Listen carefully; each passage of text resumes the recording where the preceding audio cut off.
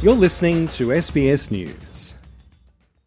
Several leading Israeli businesses and medical teams have pledged to strengthen their internal anti-discrimination rules following remarks by hard-right members of Israel's incoming government, seen as undermining gender equality and minority rights.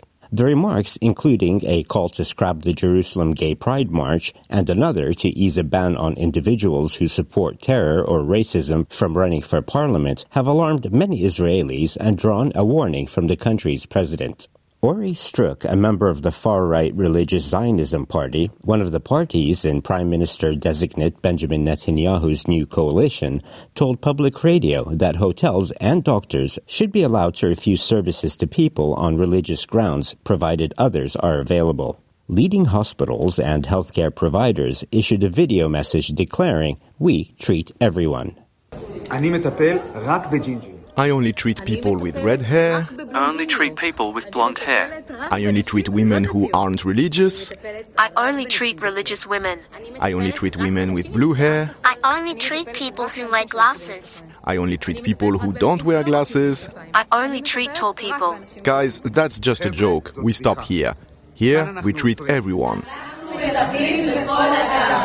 Dr. Irit Meritik is the chief of the emergency psychiatry unit at Rambam Hospital. In the past few days, we saw an attempt to influence the way we treat our patients. As chairperson of Rambam Healthcare Campus's Doctors Committee, I say this will never happen. Rambam is a hospital which celebrates coexistence and has done so for the past 85 years. We provide everyone with the same care with no regard to a patient's race, religion, ethnicity, gender, or any other beliefs. Israel Discount Bank, the country's fourth largest bank, updated its credit policy and said it would not lend money to groups that discriminate against customers on the basis of religion, race, gender, or sexual orientation. Cloud cybersecurity firm Wiz, valued at 8.9 billion Australian dollars, said it would work only with companies committed to prevent such discrimination and would terminate its business relationships if this was violated. Asaf Rappaport is the founder and CEO of cloud cybersecurity company Wiz.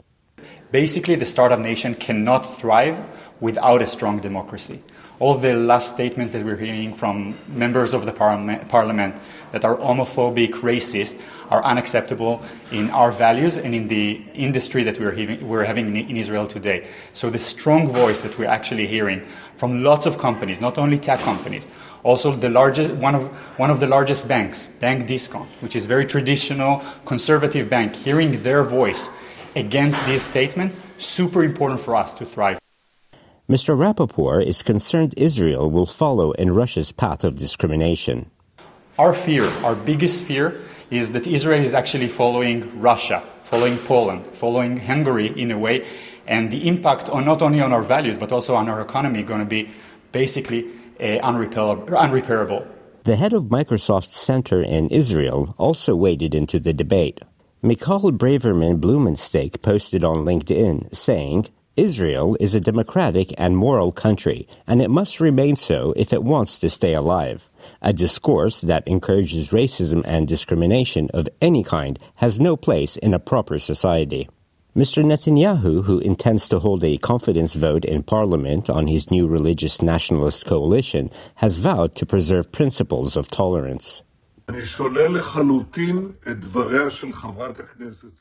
I completely reject Parliament member Orit Struk's remarks. We are not allowing discrimination against LGBTQ members or undermining the rights of other Israeli citizens. In the country that I will lead, there will never be a situation where a person, whether they are LGBTQ, ultra-Orthodox, Arab or anyone else, will enter a hotel and will be refused services, will go to the doctors and be refused services. This hasn't happened in the 15 years that I served as Prime Minister, and it won't happen now either. His political rivals have accused the veteran conservative leader of being vulnerable to his far-right allies' policy demands. This includes Mr. Rappaport. Look, Netanyahu is a weak leader right now. If you're looking at the political situation in Israel, we're seeing that the extreme right are actually giving their tone. And this is our biggest fear. We're trying to have our voice as the business community in Israel, the startup nation, and provide our values to what Israel needs to be done. Israel's President Yitzhak Herzog, whose role is largely symbolic, warned on Sunday against causing potential harm to individuals' rights. Mr. Netanyahu drew criticism from scores of local authorities after naming a far-right politician with a history of anti-LGBTIQ+ speech, Avi Maoz, to head a new National Jewish Identity Authority with powers over some school activities. Avi Maoz says he is not anti-gay, but is opposed to the LGBTIQ+ movement and has called for the cancellation of the annual Jerusalem Gay Pride March. Hilla Peer is the chairwoman of the Association for LGBTIQ+ Equality in Israel. She says the LGBTIQ+ community will not stand silent. I think the protest that we're planning is more than the gay community's protest. This is clearly going to be the Israeli total public protest. We are not willing to accept, speaking myself as a mother, as a lesbian, and as a citizen, we are not willing to accept discrimination, not bound by law or any other manner in Israel. Assam Al-Ghalib, SBS News.